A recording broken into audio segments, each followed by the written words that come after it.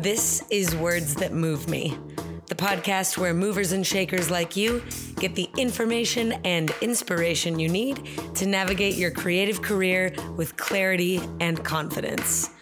I am your host, Master Mover, Dana Wilson. And if you're someone that loves to learn, laugh, and is looking to rewrite the starving artist story, then sit tight, but don't stop moving, because you're in the right place. Okay, here we go.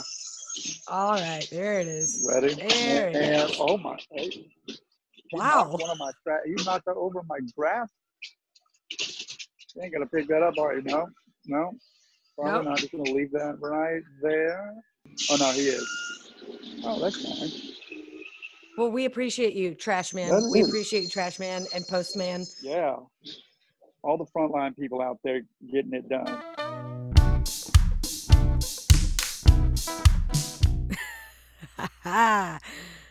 Yep. Today, no matter where you are, I am bringing you to the front yard of my friend and mentor and legendary choreographer, Marty Kudelka. Yes, we are going deep into the valley where the sky is blue and the birds chirp and garbage trucks squeal. Like a lot of squealing garbage trucks, terrifying sounds. Thank God for editing. So, Marty and I talk about specific people and performances during this episode, and I want to say right now at the front of it that all of those people, places, and performances are going to be linked in the show notes of this episode, episode 18, of my website. So if you're interested in any of those people, places, things, and shows, then head on over to thedanawilson.com/podcast and search for episode 18. Oh, also, every podcast episode is available in video form on YouTube 7 days after the podcast comes out here. So this episode's YouTube video will definitely include links to the memorable moments. Well, at least the ones that were caught on tape. So be sure to check that out as well. All right. Before we talk to Marty, I want to talk to you. How are you feeling? After last week's episode on processing emotions, I have been making it a habit to ask, how are you feeling, instead of how are you doing? How are you feeling gives you an opportunity to actually process and check in with your body and the feelings inside of it, instead of just reporting the usual, I'm good, how are you? I personally, right now, am feeling exhausted, like a particular brand of exhausted. Throbbing knees, kind of an achy back that means I've been dancing and probably not using my abdominals as much as I should be. But, speaking of dancing a lot, my win this week is actually a community win. Over the weekend, the Seaweed Sisters taught for the Movement Lifestyle's 24-hour Move-a-thon fundraiser. And as of this moment, as of the recording of this episode, the studio has raised over $63,000. Holy smokes. Huge win. And if you're listening to this podcast at the time of its release, then they're still accepting donations. So if you can, head over to GoFundMe.com and search Movement Lifestyle. All right, now it is your turn to share a win. What's going well in your world? Hit me.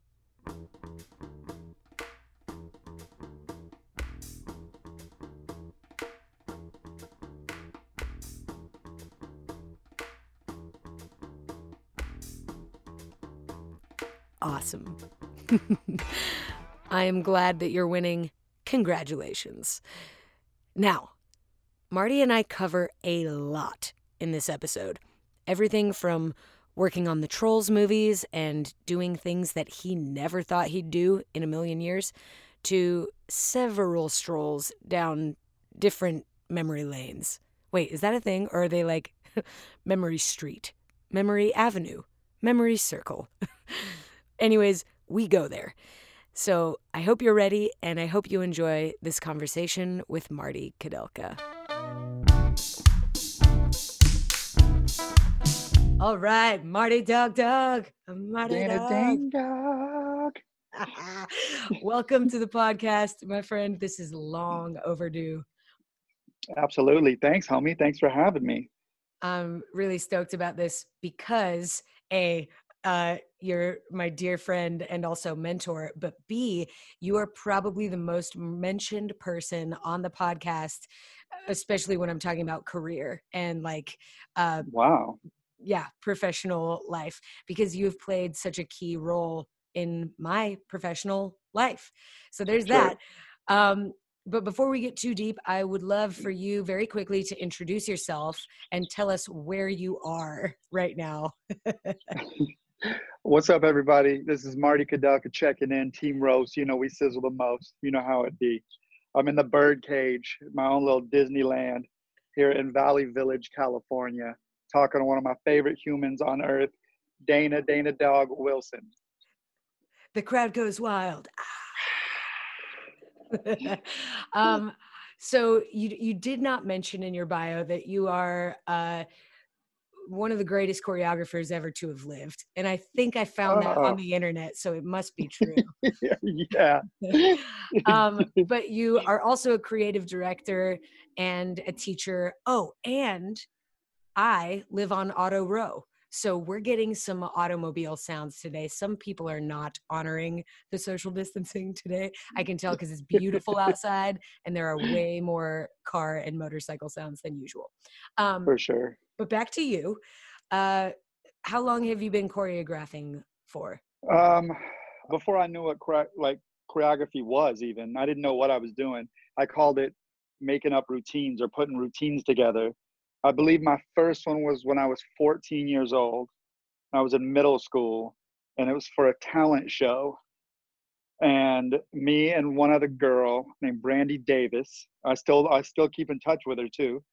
And we danced to Rob Bass. It Takes Two in our talent show, and I'm sorry, I wasn't in middle school. I was a freshman in high school, which was even more scary because literally I'm the young kid on the block, little white guy up on stage with hammer pants on, like doing the Running Man for 408 counts. So that was my first time I ever put together something. And then I started kind of just teaching my friends right after that. Um, Kind of a trade-off, like they would keep me from getting beat up at school and I would teach them dance kind of thing. And that was my first intro into choreography and teaching, if you will, because then I saw, well, I can like make some money or at least get ahead doing something that I like to do. So that was my intro. It's not your typical story, but that's to me, that's when I started choreographing, because even though I didn't know what an 8 count was or a bar of music was, I knew when the song changed, you should change your steps. That was kind of common sense. So I was putting stuff down, yeah, since I was 14. And now I'm a lot older than that. Truth. Yeah, true. Just Yeah. a few years.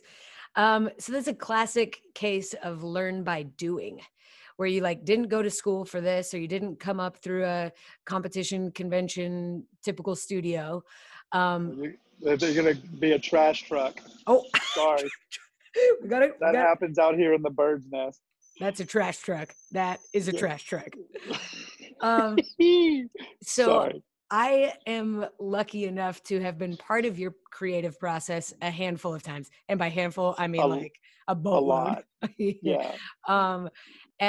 But for people who are listening who might not have met you or worked for you or even taken your class, can you explain a little bit of your creative process from like the moment you hear the song to then seeing it danced on other bodies or on a stage? Yeah. I mean, firsthand, we'd be here till next Thursday if I really answer that question In from depth. A to Z. So I'll try to make it like somewhat quicker. Give us the bullets. Yeah. I mean, first comes that's a hard question because it's so broad, because it depends if it's for one single number or if it's for a club show where it's 10 numbers, or it's for a tour that has, a giant stage and production value, so it depends. But say as an example, a music video, we'll base it off that. So if I once I get the song, the first thing I'm going to want to do is learn this song as well as I can, and then create like a basic plan of what I'm going to do. If it was for class, I would just start figuring out which part of the music I want to dance to, and then kind of make a plan. If it was for a music video, before I did anything, I would probably ask for the treatment, if there's a treatment at that point, to figure out what the story is, or if it's just a performance video or just dancing or whatever. So that way I know I'm not doing extra stuff. Work smarter, not harder. So those are two different versions. So going back, I'm gonna keep flipping it now, back to video or a class. I would know what I'm gonna dance to already. Then I'm gonna stand up. I actually did this last night, which is crazy. I didn't think about that. So I'm making something up. So I listened to the song, and I already knew the song really well, but I haven't heard it in about, over 15 years easily. But I put my headphones in and started listening to it, and like, okay, made a decision. This is the part I'm going to dance to. I already pretty much knew it. Got up, started moving around until I have like at least few eight counts. Then I'll take a break. Then I'll listen to it again and listen to what I don't have, then stand up, try to fill in the gaps. And they come slowly but surely. Like where I stand now, this morning with the routine, I have like the first 2 8 counts, then there's like two and a half counts missing, and then another 8 count, 3 8 counts missing, another 4.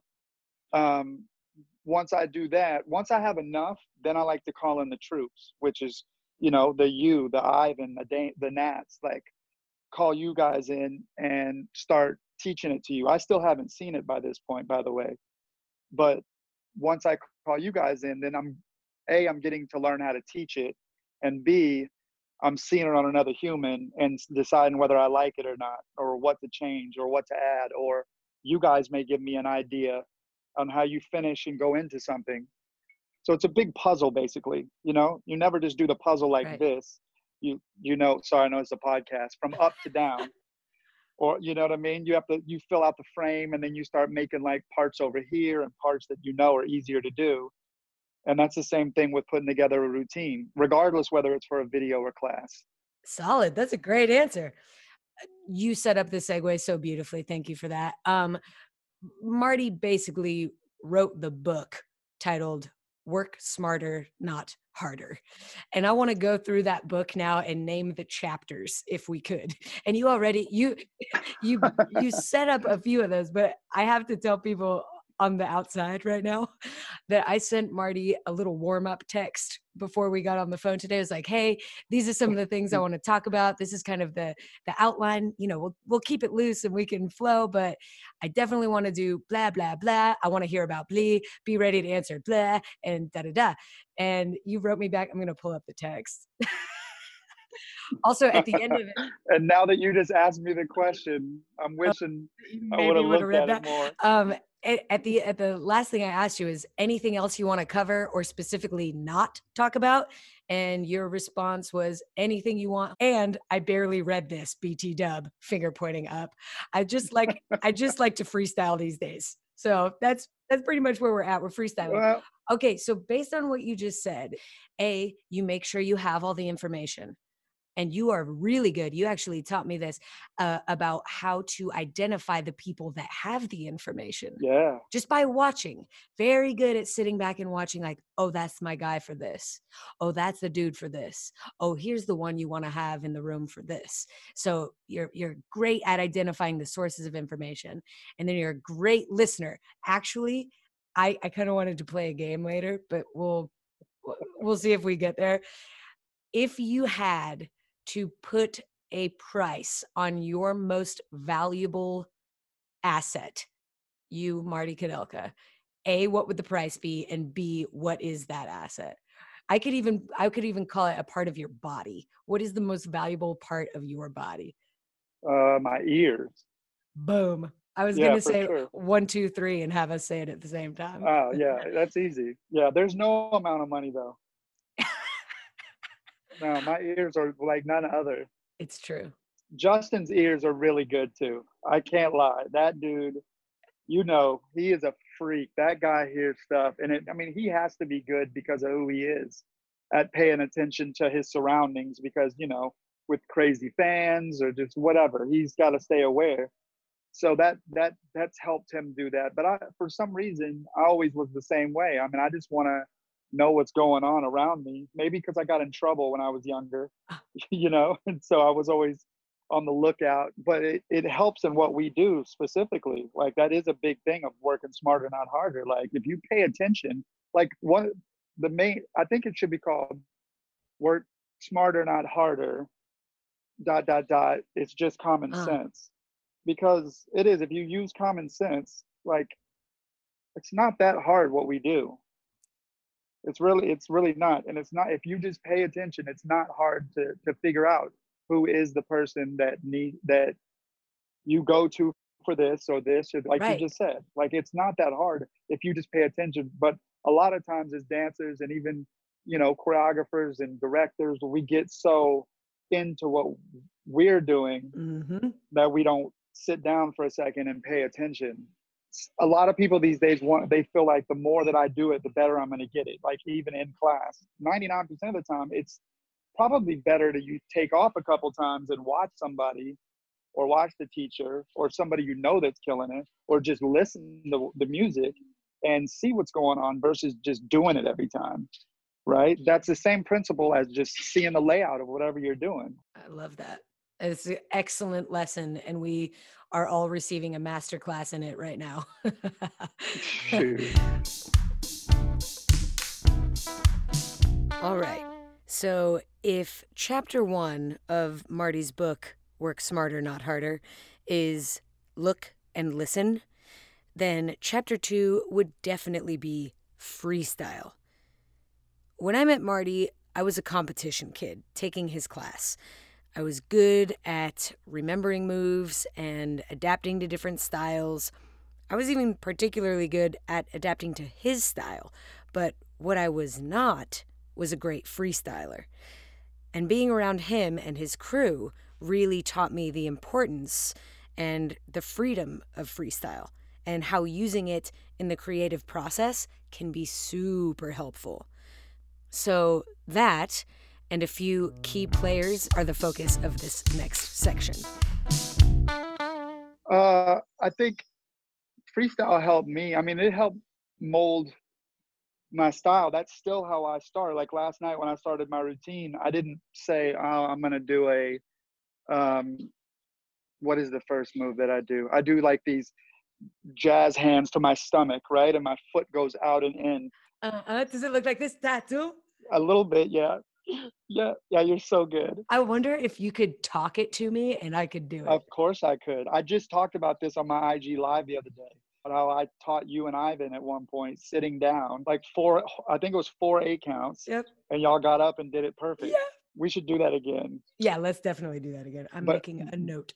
But when I started this move, I didn't get up off my couch and say, "Oh, I'm gonna put some jazz hands to my stomach." Like I knew where the first count is 7 8 anda, and all I knew is I'm starting on the anda after the 8, and then I just did that, and it was like, "Oh, that feels cool," and I know it looks cool because I've done it before.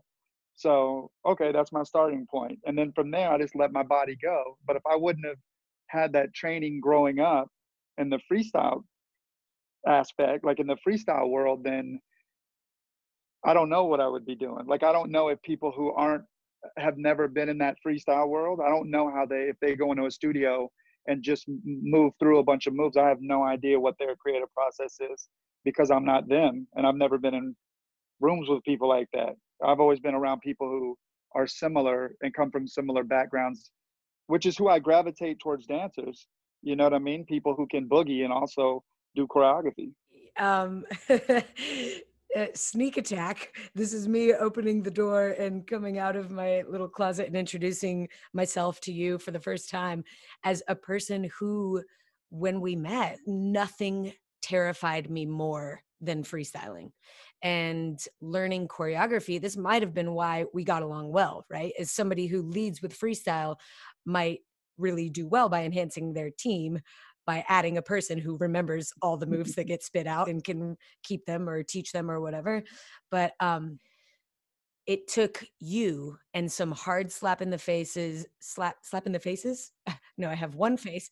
Slap Slap in in the the face. faces, slaps in the face of learning that that weakness needed to get stronger for me. One of them actually happened at your house. Um, it was right after, maybe not right, maybe not the same day, but shortly after the big audition for the Future Sex Love tour, Yeah. and there were like 500 people. Was it an open call or was it just a selective call, but mad people? No, there was like 250 people, but it was I selected all of them, and then a few people, like 5 people, crashed. Okay. So massive audition, and we filmed the end. And either the next day or the day, I don't remember, we were watching the footage at your house. And we had an unexpected intruder. I don't even think he rang the bell. He probably like Just pole walked vaulted in. up. Yeah, he just walked in. Shout out B-Boy KML. Um, But I remember he looked at your TV and he was like, "What is this garbage?" And I was like, excuse me, these are the best dancers in Los Angeles." And he was like, "Pfft, those people are garbage." And he walked up to the TV and he pointed at Nick Bass and he was like, "My shoe has more talent than that guy." And then he pointed at Misha and he was like, "Please, he's okay, but mostly he's garbage." And then he pointed at the next guy and he was Oh, just, I remember. and I was like, "I'm sorry, wait a second. These people are like ridiculously talented. How could you even say that? You're delusional." And that was a bad idea, little Dana. It was a really, really bad idea. And I remember it like it was yesterday, and I remember looking at you Like, here she goes. like, Look out. man, she just had no idea what she just did. So what I did was redirect his B-boy battle mentality from other people to me. And he basically Yeah. went, "Okay, and who are you?" And I was like, "I'm Dana." And he was like, "Uh, exactly. Who are you?" And I was like, "I'm a dancer." And he was like, "Pff, no, you're not." And I was like, yeah, I am." And he was like, "Then why have I never seen you out? I've never seen you at the club." And I was like, "That's because I'm 18." Or I was 19 at the time, maybe. I was like, "I'm not allowed to go to clubs." And then he laughed so hard. He probably started crying. And his And came he out was like, laugh. "You are not a dancer. You are a robot. You are a machine that has been trained to remember other people's moves. You think you love dance? You don't love dance. If you did, it would come from you and it would come without somebody else's telling you to do it." And I Mm. didn't cry at the time. I think I got home and really processed what he had just said, but I did cry hard about that and the thought that there might be some truth to it.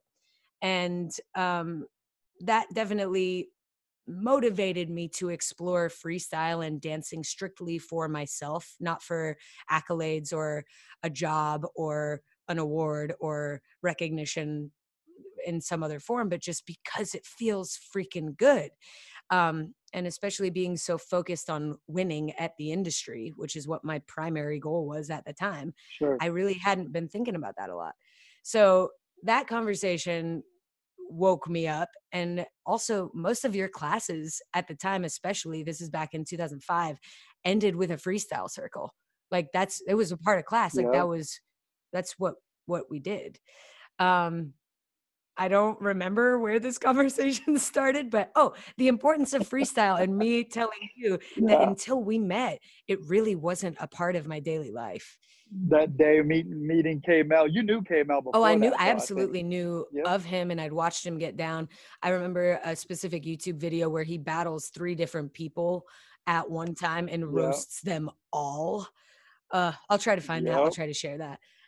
It's But unbelievable. that's another thing when I talk about you, in addition to you just being my mentor and the person that I worked for most directly in my life, but you're also the person that introduced me to the most influential figures of my life. One of them is Tony Basil. Kamel is included on that list. Pop and Pete is on that list. Really I Yeah. got so fortunate in my timing and placement in meeting you that I learned, you know, the studio that I came from, we offered hip hop once a week and it was for an hour.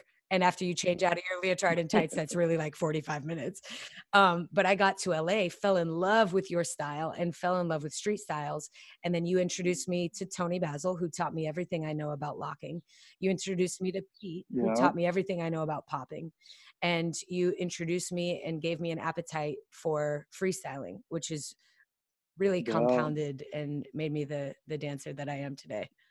Absolutely. It's a huge part in what you do. Yeah. You be roasting fools now. um, Yeah. I have good teachers. What can I say?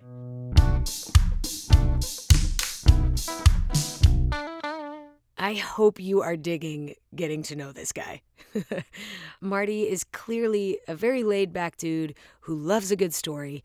He is Captain Cool in conversation and, of course, in his moves.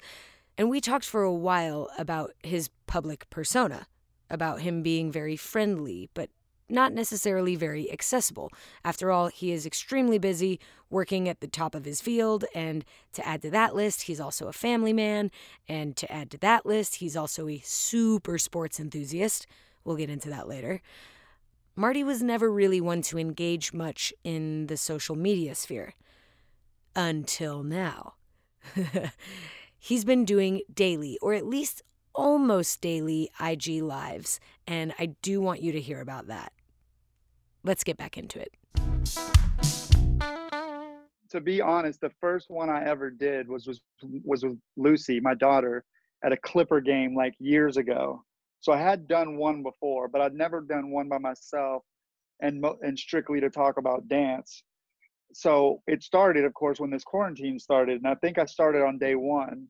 And I missed a couple days, but I'm trying to do it every day as of now. Cool.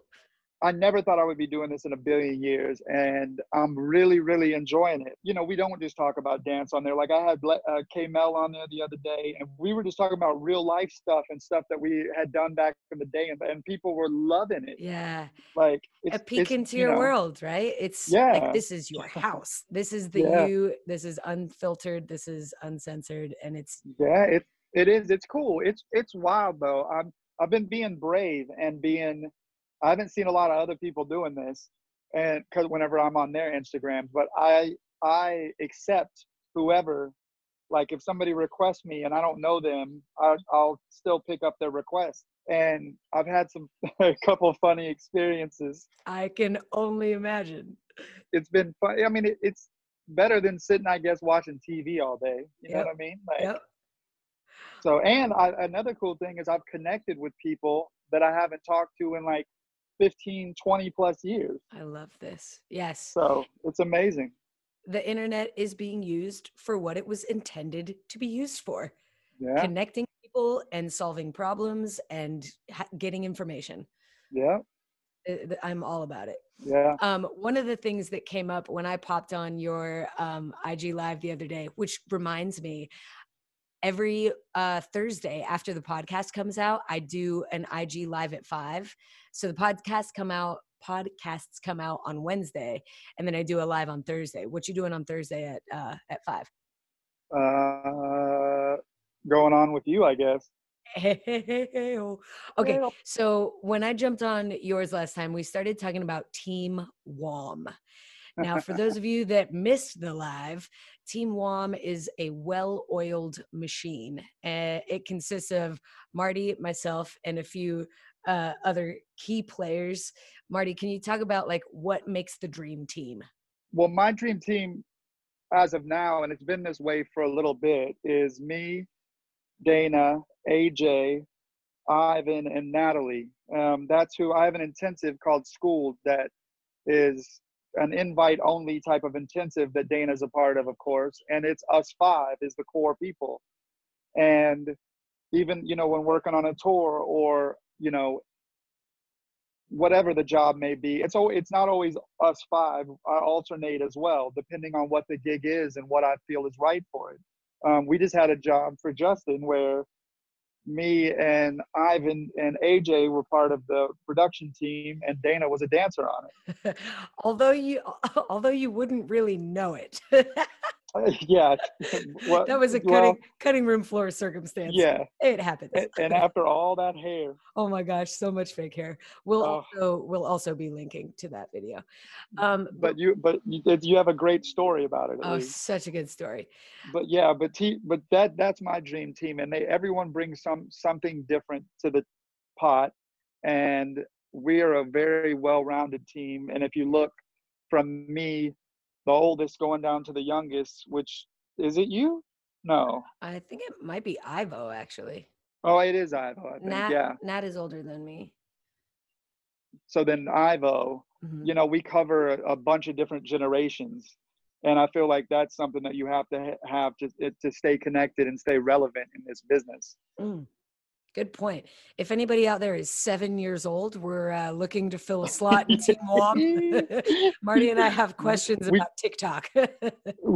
we do. Actually, we see what's cool is there is like just like with Team Roast, because Team Roast really is just me, Eddie, K Mel, and Little C. That's the original Team Roast. But we have an extended family, which all you guys are in, of course. I mean, Legacy, Flea.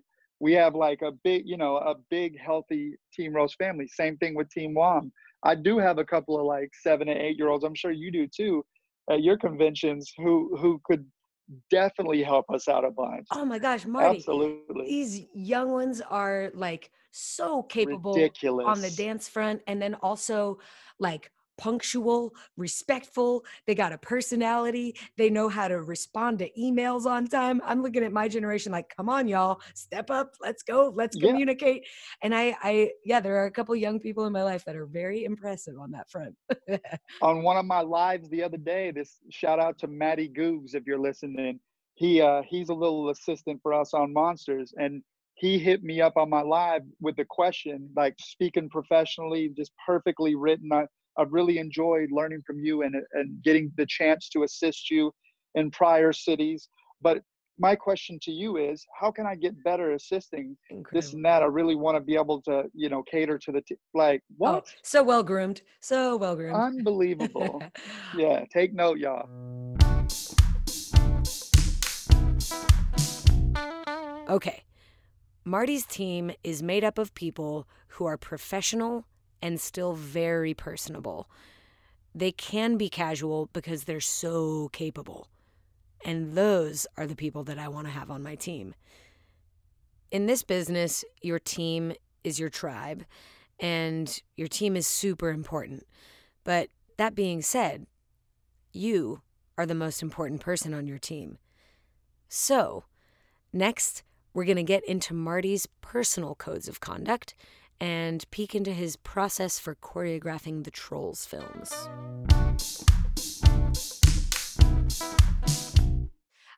One of my favorite sayings / lessons that I ever learned from you is early is on time is late, and late is you're fired.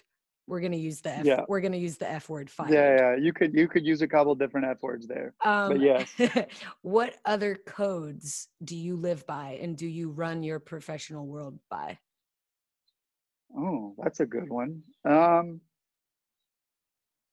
This I don't know if this quite answers it, but this maybe in a roundabout way. I just said this actually. I got a chance to teach for Rich and Tone at their intensive, the Rich and Tone experience, Mhm. and I caught myself saying this there, and I'm gonna kind of repeat it now. Like I lately, and I haven't always approached work like this. So even works, this is kind of, some people could say, well, that's contradicting, work smarter, not harder. But it's not, to me, it's making me work harder. I like to put pressure on myself. So that's a code that I'm living by these days, whether it be with work, even at you know, I don't know, at home life. Sometimes I like to almost procrastinate sometimes on purpose to build up, to have a lot to do. So then whenever it's time to do it, I can just get it all done. Uh-huh. You know what I mean? Like when it comes to work, like my example on the Trolls movies, like when the scene comes to us, me and AJ watch a scene just to break it down real quick. We see a scene, they tell us what happens in the story before, what happens in the story after, and then obviously we're knowing what's going on in the scene. And then it's up to me to choose where I want dance and build the scene through dance. So I can do whatever I want pretty much, right? So, which is awesome, crazy to think.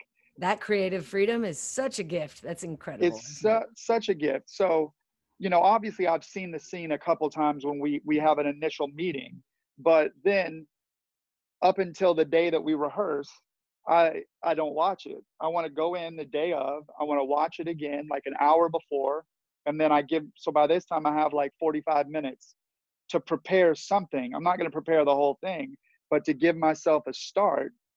And basically I'm putting myself in a corner because I know there's only so many hours of rehearsal before the powers to be are going to come in and watch and give us notes and then eventually film it for the movie. So it's a lot of pressure, but to me, pressure makes diamonds, and you know what I mean? And like if you have no other choice, then you have no other choice. You have to get it done. And up to this point, I've never had, knock on wood, I've never had not got it done. You know what I mean? Maybe I could have done it better, sure, but we're never going to know that. And maybe I wouldn't have. Maybe what I created because of that pressure is what it's supposed to be. Huh. I have already prepared by listening to the song, by knowing what's going on, and I have seen it. So it's not blind. I'm not an idiot, but I feel like if I have, from that time we have that meeting, if it's a week before we're going to do that rehearsal, if I just only think about that scene, it's Mhm. going to mess me up, and the product will not be as good as if I did it the other way. That's so interesting. I wonder if part of your because you love sports. We haven't talked about that much at all, and I Yeah. probably won't talk about it much because Yeah, I know. It's I'm not a okay. sports person. It's like I just run out of information pretty quickly. So I'm like, oh yeah, teams, huh? Ooh. Yeah. No worries. But I wonder if part of your thrill is like the clock's running out. Absolutely. You love the thrill of see, I already ran out of sports words, but I wonder if that plays into this a little bit. Like, 100,000%. It's the same thing whenever came out here and was auditioning as a dancer. I used to go to auditions like it's a game. Like to me, it was. I'm like, yo, I'm ready to roast these fools. Like they're my opponents. Like I'm trying to get the job, and we can be cool before and after, but I'm gonna try to destroy these dudes. Like, and I'm not gonna cheer for them. Like, and like do all that crap. Like that's good in class, and that's good, whatever. But at an audition, I get it, keep the morale up or whatever. But I'm not clapping for you. Like I'm trying to get your job. right, imagine that if you had like opposing sports teams like cheering each other Clapping on. for each other. Yeah, get out of This here. is incredible. I've never considered that metaphor or that perspective for an audition. Well, when you were a competitive dancer, like at your studio. Yeah. So when you went out there to compete, did you think that way, or were you just like, oh, I just want to do my best, or I just want to, or were you like, oh, I hope we get first place? I definitely wanted to win. Yeah, sure. Absolutely. So Yeah. it's competitive. Yeah. Yeah. Yeah. I love the idea that you can audition as a person on a team. You're like, my team is gonna win. Yeah. And I I don't am I don't my need to be team. your friend. Yeah, you're your team. Yeah. Um, that's very cool. Thank you for sharing that. I Yeah. love that. Absolutely. I miss that, man. I shoot the audition process. Let's go sometime as soon as auditions I happen again. would love. You know what? The last audition I went to was a Michael Rooney audition. Oh, I think I remember this. And I booked the job, believe it or not. Of And course you did. and What but I was it didn't. for? It was for a TV show. It was a pilot for some TV show. I forget the name of it. I don't know if it ever came out, but it was like this big grand 40-person dance piece, whatever, that I was in, and like Oh God. doing turns and stuff. It was pretty awesome. Oh, I love it so much. And I was so nervous every time on set because I'm surrounded by all these like technical divas. And I'm like, I'm just trying to do a clean double. Incredible. So talk about that for a second. Because your style really does fuse some jazz elements. Sure. Almost every Marty Kudelka combo I can think of has a swift inside pirouette in it. Yeah, I Boom. love a good inside pirouette. Love a good inside pirouette. You're also known for a ronde de jambe every now and then. For Um, sure. big fan of I'm going to save your favorite step for a second, but how did you wind up interfacing with technical dancers growing up? When I started really teaching a lot at studios, I I taught a lot. Like I have in my busiest time, I was doing like 25 classes a week for like 4 years, 4 or 5 years in a row, right before I moved to LA. And that was like 9 months out of the year. And but I lived at the studio, and I literally like I mean I had an apartment, but my apartment was walking distance to the studio. So I literally spent all my time except sleeping at the studio. So when I weren't teaching, I would sometimes go in other people's classes because I knew it was common sense to me. Like I already knew that this is what I wanted to do, and I knew that I would have to learn something at some point. And then we started at the same time. We were doing gigs in Dallas, and a lot of people who were choreographing those gigs were trained. So every time that I did a job, I would be just a dancer. Before I started choreographing some of them, I was just a dancer in them, and I would have to learn. Like I learned how to do an axel because of a job I had to do. And you have a mean axle, by the way. I want the listeners to know that. I have seen it. It is strong. I've seen it. It's a good lasso. I know I can. That's my go-to lasso arm. Yep. Axle to the right, which came into handy actually at a Janet audition that I auditioned for. On the day of the callbacks, Tina Landon put a freaking axle in there, and I couldn't believe it. And by the way, I'm doing a live with her at some point next week. Yes, please. And I'm gonna bring this up to her and thank her because I don't think I ever have.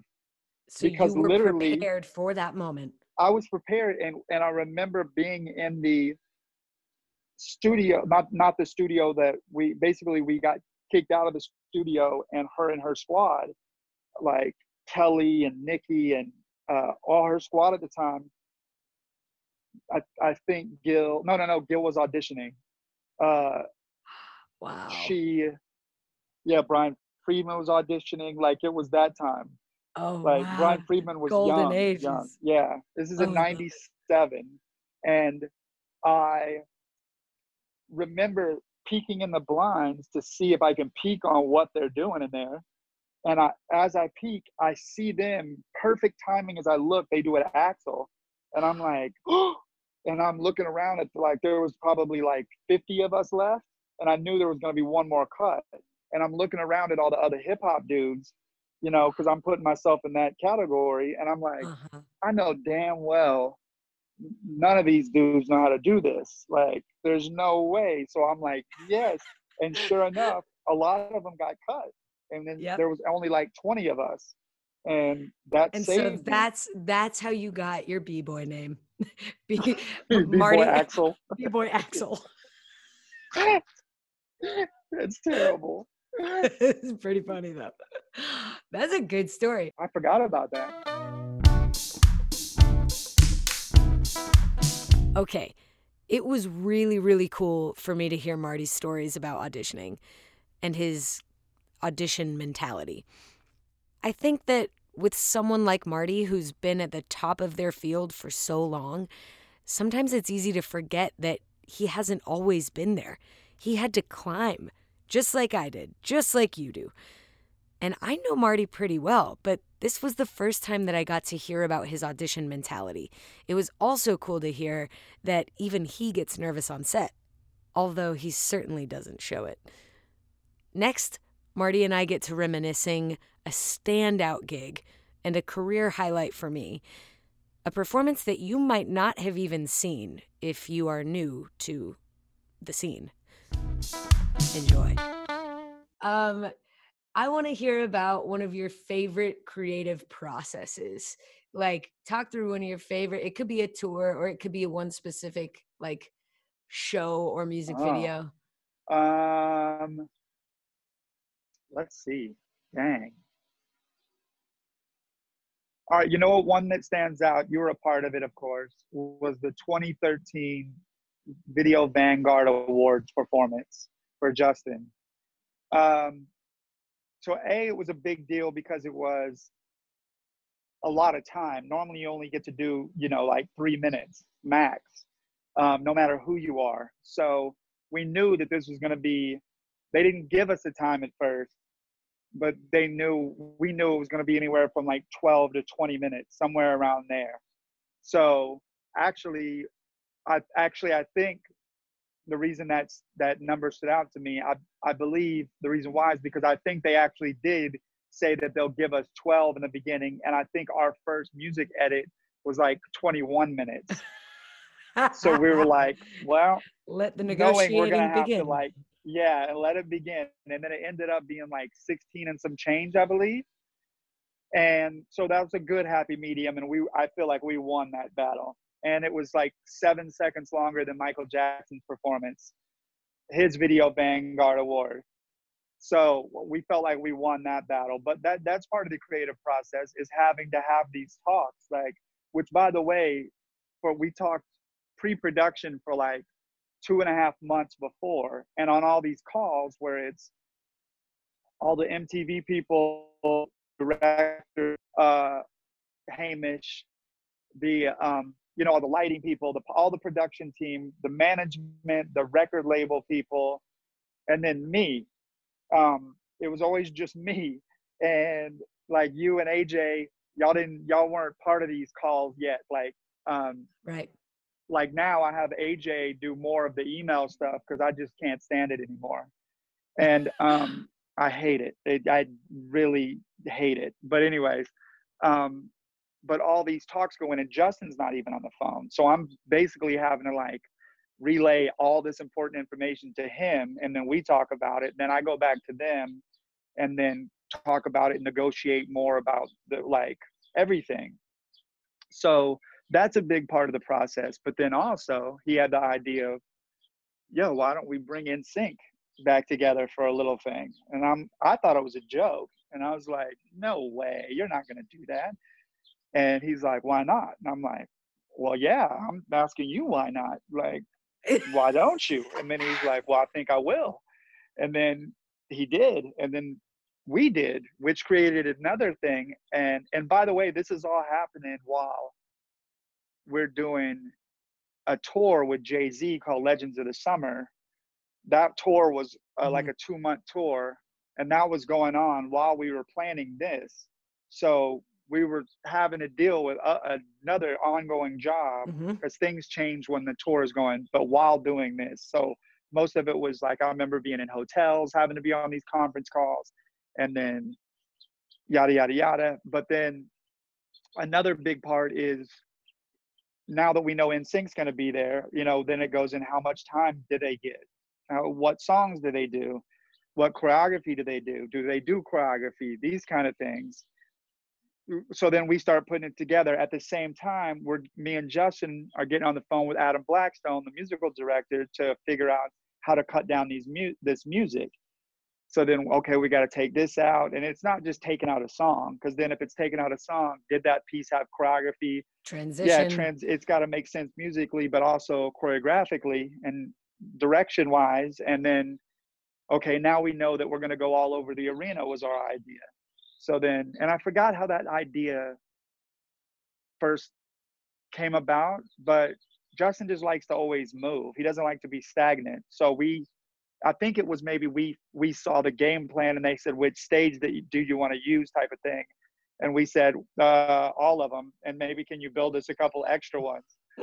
And so then we have to figure out, it's just a big math problem. Figure out, okay, what goes where? Does it make sense? Can he survive doing this? Because if you really watch, like, that dude was all over that arena. All over. So then once you kind of have that in place, then you have to go back. And there was the biggest discussion was, we didn't want to start inside the arena. We wanted to show him with us walking into the venue. But you're in Brooklyn, New York, and that creates a bunch of permits and this and legal things and what you can and can't do, where you can shoot, why you can't do that, all these things. I'm sure you had to deal with this with in the Heights a billion, you know. So these are the talks that take the most time to figure out what's possible. Eventually we figured, you know, then there was talks about getting off the subway that's connected to that. But then you have to go outside. So we can shoot in the subway, and then we can jump to inside, but we can't shoot the segue in between. That doesn't make sense. So then we end up having to shoot it inside to make it look like we kind of just came from outside. So there's all these talks. Finally, we get all that in place. And then there's, well, where are we going to rehearse? Because we have to keep this a secret because of the NSYNC thing. So nobody knew. None of the MTV people, not Hamish, the director, nobody knew. Not even you guys as dancers knew. At first, I don't think, or maybe you knew. I did know, because insert my career highlight of a moment, you asked me to rehearse them. I am 33 now, which means at the height of NSYNC, I was also at the height of NSYNC.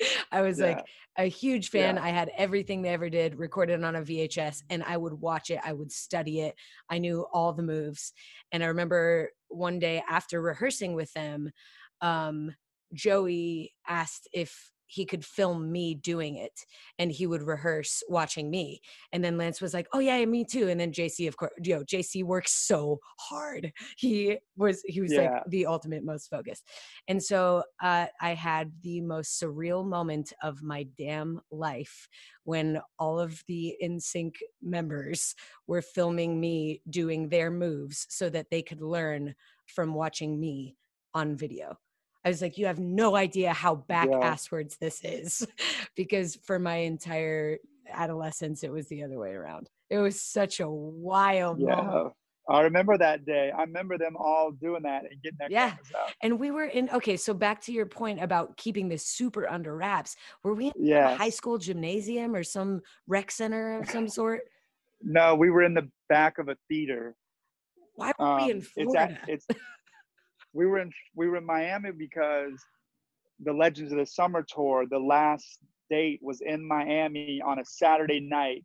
Okay. And then he actually had a concert in that theater that we performed in. We performed in the rehearsal space behind the theater, but he had you know how he likes to do show after the show? Yeah. He had a show after the show that Saturday night, and then we had a day off on that Sunday in Miami, and then we started rehearsals there. That's why we had it in Miami, because we were already going to be there, Justin and I, and we could have a day off in Miami and then fly all you guys there, and we start on that Monday in Miami. And because we rehearsed in LA, people would find out about the NSYNC thing. Like, what studio could we go to that could be kept secret? Somebody's going to talk. Right. You know what I mean? So we in New York, same thing. Like, especially everyone's going to be rehearsing there because that's where the VMAs are. So Miami kind of made sense, and I loved it. Didn't you have fun there? I did have fun there. We went out a couple times. I think that we should always rehearse in Miami. Absolutely. But another cool thing about this, just a little nugget, is that it was kept such a secret that all 5 dudes are NSYNC. They all stayed at different hotels, had different transportation, of course, and they all came at like scheduled different times to rehearsal, so they weren't all showing up at the same time. Right. Like, it was like a whole secret like service type of thing, which was really cool to be a part of. And I think we kept it from the other dancers. Yes. Like, you knew, and maybe like, where is that footage? I know you've been releasing some I have that footage. I put part of it up, of the first section y'all are in. Oh man, there's some nice moments in there. Yeah. But that was a cool thing, just having, like, I remember the day that they came in sync, and all the dancers finally got to know, and we ran it for them or whatever, and they got to see what we were doing, and That was such a cool day, man. That's history. David Moore was so hyped. He was so excited. And I let David dance in front of NSYNC. That's right. Yeah, He was there. He was so there. amped. He was their leader. Yeah. I will definitely link to that performance because it is a forgotten gem. That is such, that's history. Good call. Thanks, man. Also in there, I think you just revealed the closing chapter of Work Smarter, Not Harder. And that is remember everything. You have a steel trap of a memory that makes, all of the listening in the world doesn't mean anything if you can't remember it. So whatever your method is, if it's having great assistance or keeping good notes or just being Marty, which means your memory is foolproof, then that is such a huge, huge important part of being able to work smart. Yeah. I mean, I don't think I have some like special memory. I think I have like a selective memory. I think that's what you have to do is like, if it's something that you think you might need to know and remember, then try to figure out a way to remember that. You know what I mean? Like, you know how bad I am with birthdays. Like I'm the worst at birthdays, and I'm really bad with people's names. Once I know it, then people's names, then I don't forget. But I'm really bad if I just meet you once or twice. It's really hard for me, and I think part of that is almost like I want you to make me remember who you are. You know what I mean? Like I'll make me want to know you, type of thing. Where a birthday, I'm kind of like, I don't need to know that because somebody's gonna remind me. Someone's gonna be talking about it. Or I'm going to see nowadays, especially, I'm going to see an Instagram post and I'm going to go, oh, I'm going to hit up that person before I forget. I love this. Like, so cross out everything. Definitely don't remember everything. Remember important things. Important. Absolutely. That's that. Easy. And on that note, I think we wrap it up. Is there anything that I think we could easily go round 2 for the record. And I'm excited about going a little deeper into some of these topics on our IG Live on Thursday at 5. But I'm just so grateful at you being in my life and at you sharing all of this. The insight is priceless. It really, truly is. So thank you for doing this. What's up, Doug? Thanks for having me. This was fun. Let's do it again Thursday. It's been a while since we took the dog out. Where's this dog going? To the pound. Where's this dog going? To the bank. Where's this dog going? Logging out of our Zoom conference right now. Holla at yourself. Bye, Marty. Thank you so much. Later. All right. I hope you smiled. I hope you laughed. And I hope you enjoyed reading the ways that Marty works smarter, not harder. I've been learning from Marty for years, and I got a lot out of this episode. It had so many great reminders to look, listen, freestyle, and remember the important stuff. Oh, and laugh a lot. If you don't already have a full page of notes on this episode, I want you to grab some paper and brainstorm the ways that you can work smarter, not harder. And at the bottom of that page, leave yourself some space and ask yourself for 3 ways that you can make sure to laugh more today than you did yesterday. And with that, my friends, I will bid you adieu. Adieu? Adieu. I'll bid you adieu. Thank you so much for listening, everybody.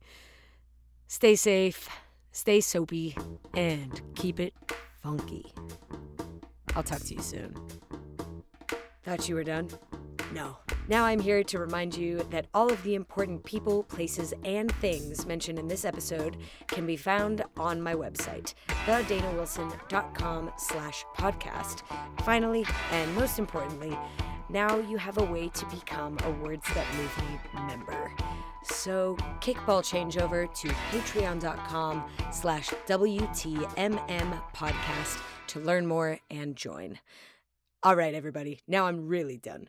Thanks so much for listening. I'll talk to you soon.